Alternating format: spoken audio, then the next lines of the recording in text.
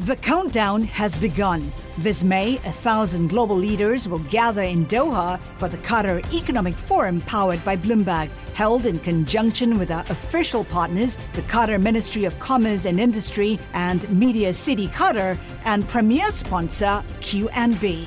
Join heads of state, influential ministers, and leading CEOs to make new connections and gain unique insights. Learn more at QatarEconomicForum.com.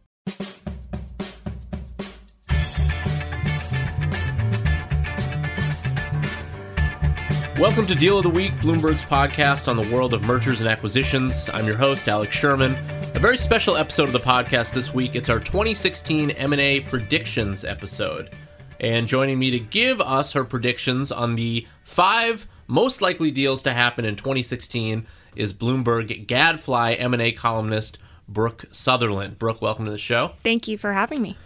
So, of course, the holiday season is upon us, and in honor of the 12 days of Christmas or the 8 nights of Hanukkah, I was thinking we could do a number-based theme today. So Brooke has selected, drumroll please, 5 possible deals for 2016, Brooke's bold predictions. And we'll count down those 5 in just a minute. But first, Brooke recently wrote a column for Bloomberg Gadfly. And if you don't know Bloomberg Gadfly, it's Bloomberg's new editorial platform. It's online. You should all check it out.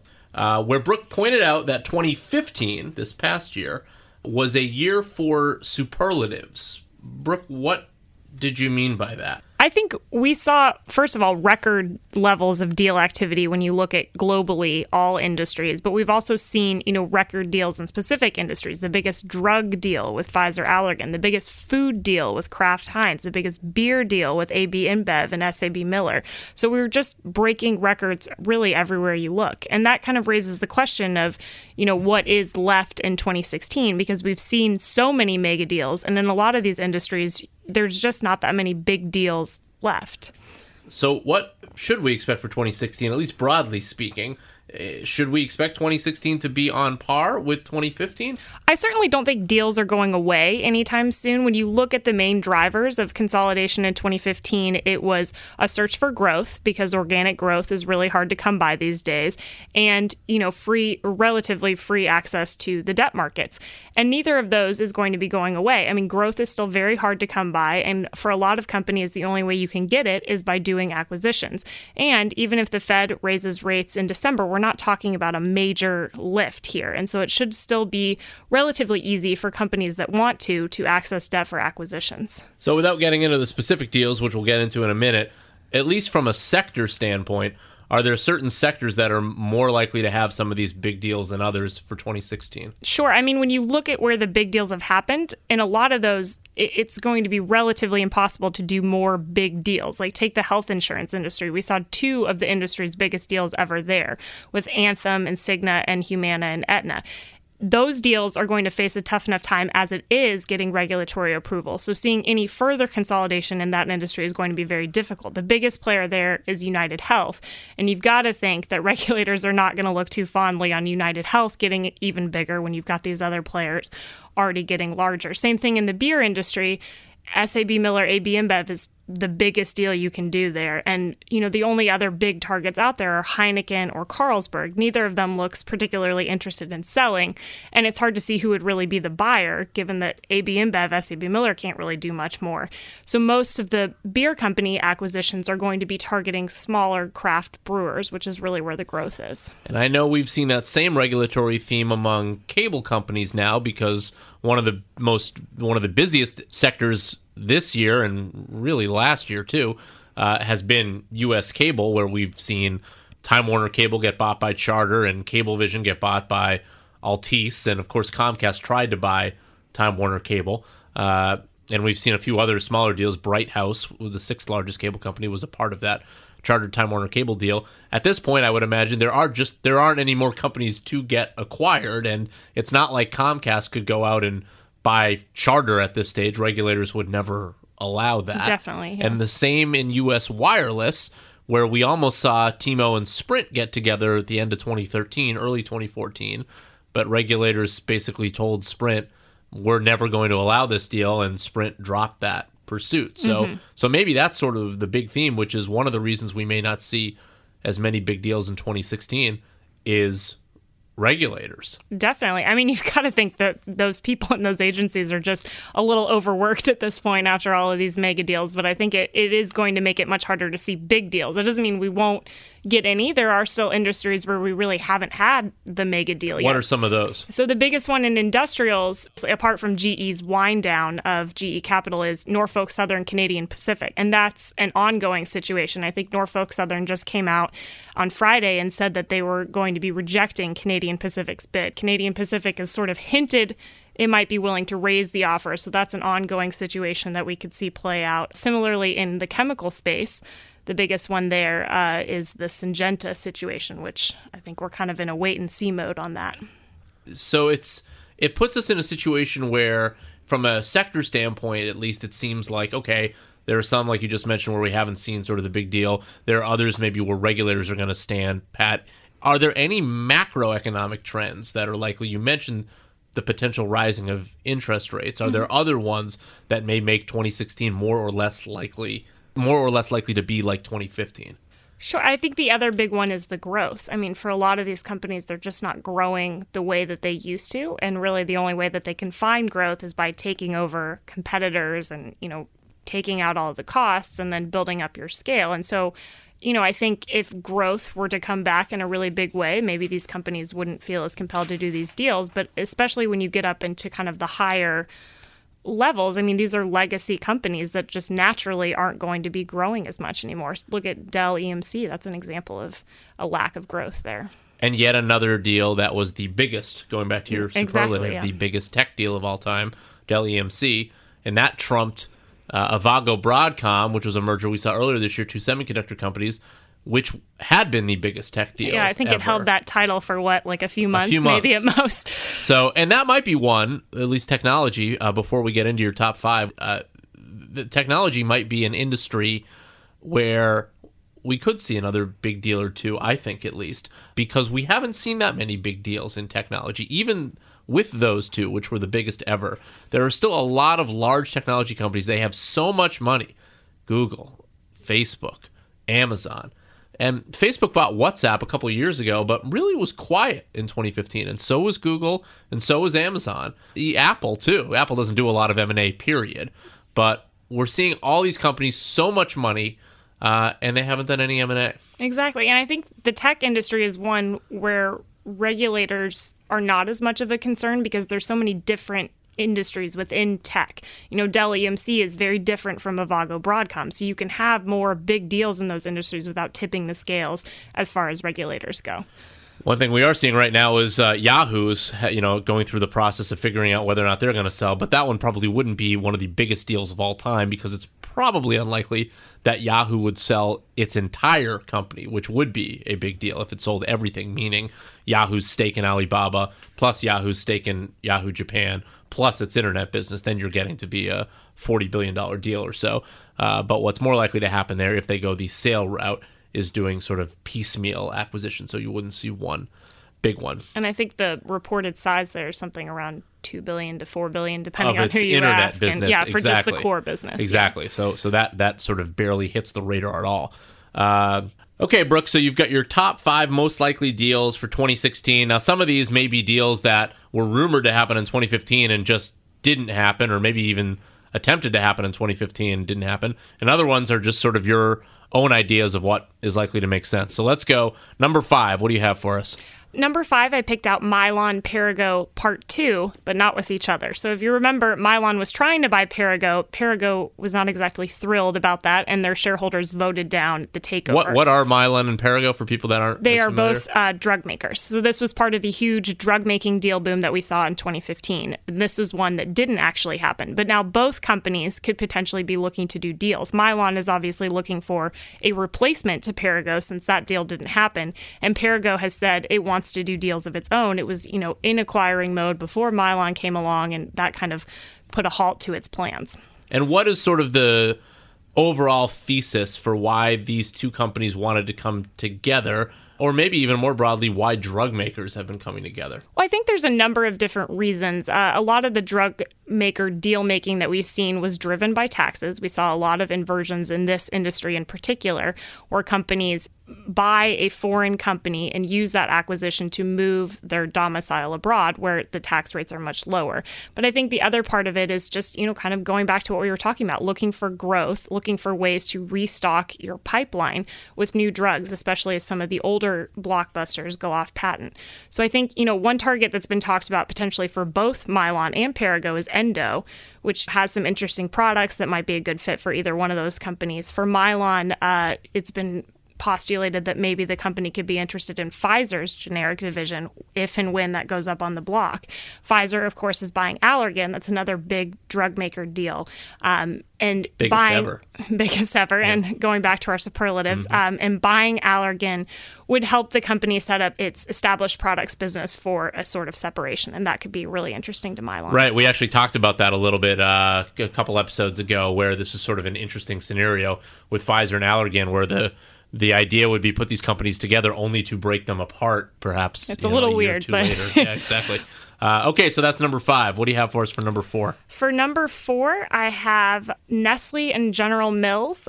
So we saw Kraft Heinz, which was the biggest food deal ever, and it was orchestrated by 3G Capital, which are the known kind of cost cutters and disruptors in the food industry. So this is a group that has basically revolutionized the way that we look at food. They come in with zero-based budgeting, which is basically you start from zero, you have to justify every cost. And that has put a lot of pressure on some of these other food makers to take a look at their business and say, okay, what should we be doing here to kind of catch up to what 3G is doing? 3G has obviously been doing a lot of deals, Kraft Heinz being, one of the biggest. And I think that could put pressure on other food makers to consolidate as well. Nestle and General Mills have been kind of speculated potential partners for a really long time. And with 3G making the moves that it's making in the food industry, now may be the right time for them to finally consider that. The other possibility in food is maybe looking at Mondelez finally getting together with Pepsi's food business. If you remember, that was what Nelson Peltz was pushing for at one point. Mondelez was the old Kraft, right? Half of Kraft? The split off of Kraft, whose name is, a little out there. Mondelez, that's just so un-American. Makes you think of Oreos, right? Totally. Yes, yeah. Exactly, right. And gourmet Oreos. Yeah. So the logic for Kraft Heinz would be very similar to the logic for, a Pepsi food and Mondelez merger, which maybe, brings that back up into the discussion again. And what are we talking about when we're thinking Pepsi food? So Pepsi owns Fritos. They own also Quaker, so like the rice cakes and the oatmeal and that whole part of it. So you think of the soft drinks, but they actually have this whole food business. Very interesting scenario going on there. It's almost like 3G is operating like the Grim Reaper or someone, where it's putting fear into all these food companies that they need to tighten their belts and figure out, all right, if we don't do something, like someone's going to come after us. Oh, definitely. And shareholders love it, but maybe not so much. But maybe not the employees. No, who are losing, their cheese sticks at Kraft and their, I forget what else, all their freebies. Totally, yeah. I mean, that's really the MO for 3G, is to just come in there and slash and burn and cut costs. And yeah, you're right. It gets to one of sort of the broader themes of M&A that we really want to discuss broadly on this podcast, which is some of this stuff, it tends to be very good for shareholders at times, but not so good for the employees that are involved, because either they lose their jobs or they lose perks. All right, number 3, what do we have? Comcast T-Mobile. And I know this is kind of your area of expertise, but we were talking earlier about the telecommunications industry and how it may be harder for Comcast to buy another sort of cable operator. Obviously, things did not go so well with Time Warner. And so, something that could make sense that could maybe get past regulators is to push instead into wireless and create this sort of convergence of cable and wireless, kind of what we're seeing in Europe, where players are pursuing the sort of quad play of different services. Exactly what we talked about last episode with Manu Baigori, who broke this story about Orange and Telecom Italia potentially coming together. There's this broader theme. We've seen it in Europe, to your point, Brooke, where mobile and cable are coming together. And the idea is to be able to offer your video package and sort of throw it on your phone so you have TV everywhere, which is a concept that U.S. companies have pushed actually for years. But there isn't a single example of a mobile company and a cable company operating as the same company. However, we have seen the first inklings of that a little bit with AT&T buying DirecTV just this past year, where DirecTV is not a cable company, but it is a TV producer. And the idea here behind AT&T's purchase of DirecTV was to mesh mobile video with standard video. So the next stage would be, okay, maybe you can add fixed line broadband, which is, of course, really what the cable companies sell these days. I mean, the cable companies are really, in essence, a broadband provider. Cable is almost an out-of-date term. People still get TV and phone from them, but they make all their money and all their profit off broadband, and that's become actually their highest selling product. That change just happened actually in 2015, where pretty much across the board now, cable companies get more revenue from broadband than they do from TV. However, I will say this. I remember talking to Time Warner Cable's old CEO, Glenn Britt, who passed away a year or two ago.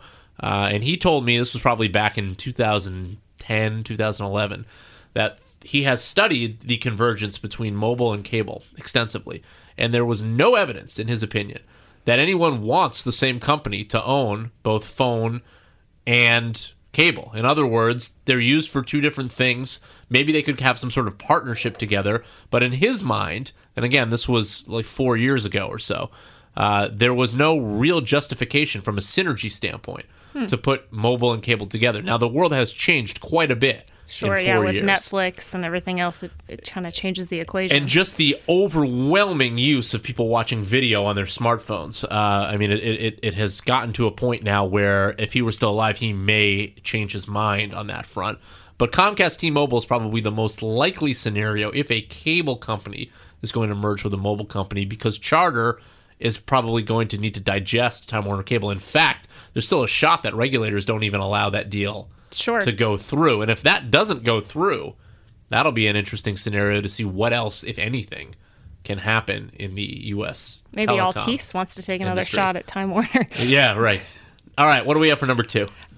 For number two, we have Monsanto Syngenta. I mentioned this earlier. You know, this is a situation that's kind of a holdover from this year, where Monsanto tried to buy Syngenta and Syngenta pushed back against them. And Syngenta got a lot of pushback from its shareholders on that rejection of Monsanto. A lot of them thought it should have engaged more with the company and, you know, tried to see how far it could take the price and maybe exert a little bit better value. As we know, you know, the commodities market is not a great place right now, and that's true for Syngenta and Monsanto. So now it looks like Syngenta is a little bit more open to a deal. Bloomberg News broke the news that it's in talks with ChemChina about a possible kind of combination, and Monsanto has said, you know, they'll at least take a look at whether something makes sense with Syngenta. And you've got to think, you know, they went after it a few times.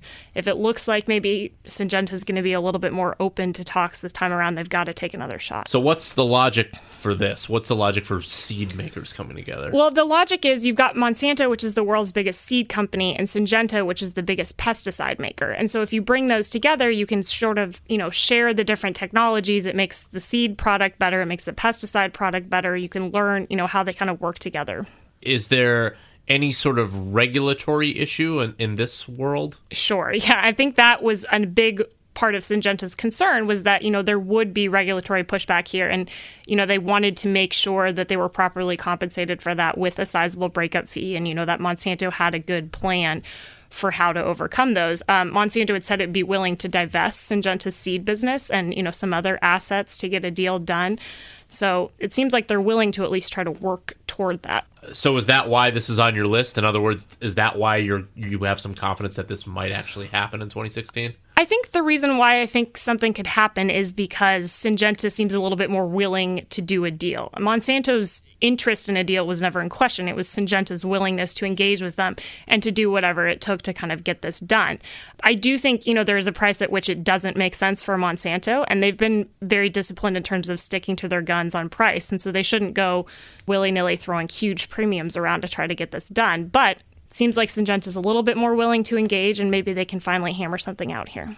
Okay, Brooke, it's time. What's your number one deal for 2016? My number one is Exxon Anadarko. Now, this has been a combination that's been speculated for a very long time, and now could be the time when it finally makes sense. We had Anadarko trying and failing to buy Apache. A lot of people thought that was maybe a defensive maneuver on Anadarko's part. What is Anadarko for people? An oil explorer, which obviously, oil markets are showing no signs of picking back up. Oil is still trading at a very low level, and we really haven't seen the sort of deal boom that everyone was predicting we would see from oil prices. And I think part of that was there was just still such a disconnect between buyers and sellers, where buyers were looking at the oil market and saying, it's not coming back any soon, you should take a premium. And, the sellers were kind of looking at their stock prices of yesteryear and thinking, hey, maybe we can get back to that if we can just hold on and stick it out.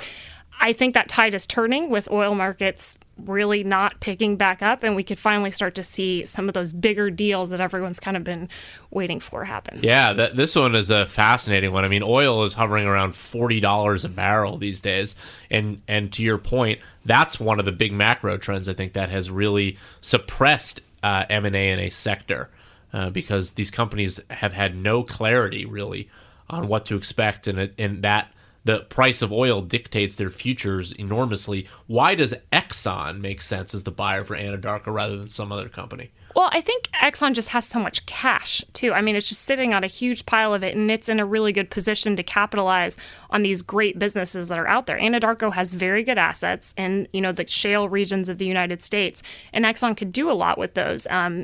This creates the opportunity to go in and pick up some more of those very profitable, when oil is back up, regions. Brooke Sutherland, you can tell she's very well-versed in the world of M&A, our Bloomberg Gadfly columnist. Brooke, thank you so much for joining us. We will see how many of your 2016 predictions pan out. We'll have to have you on at the end of 2016 so that you can see how I did. You can myself. Either brag or tell us what you misled everyone. Thank you very much for joining us. That's it for this episode of Deal of the Week. Hope you enjoyed it. You can expect more Bloomberg reporters and M&A professionals who are doing deals real time. Until then, you can find us on the Bloomberg Terminal and Bloomberg.com, as well as on iTunes, Google Play, or any app you use to listen to podcasts, and take a minute to rate and review the show while you're there. Also, follow me on Twitter at Sherman4949 and my colleague Brooke Sutherland at BLSuth. That would be at BLSUTH. We'll see you next week. Thank you.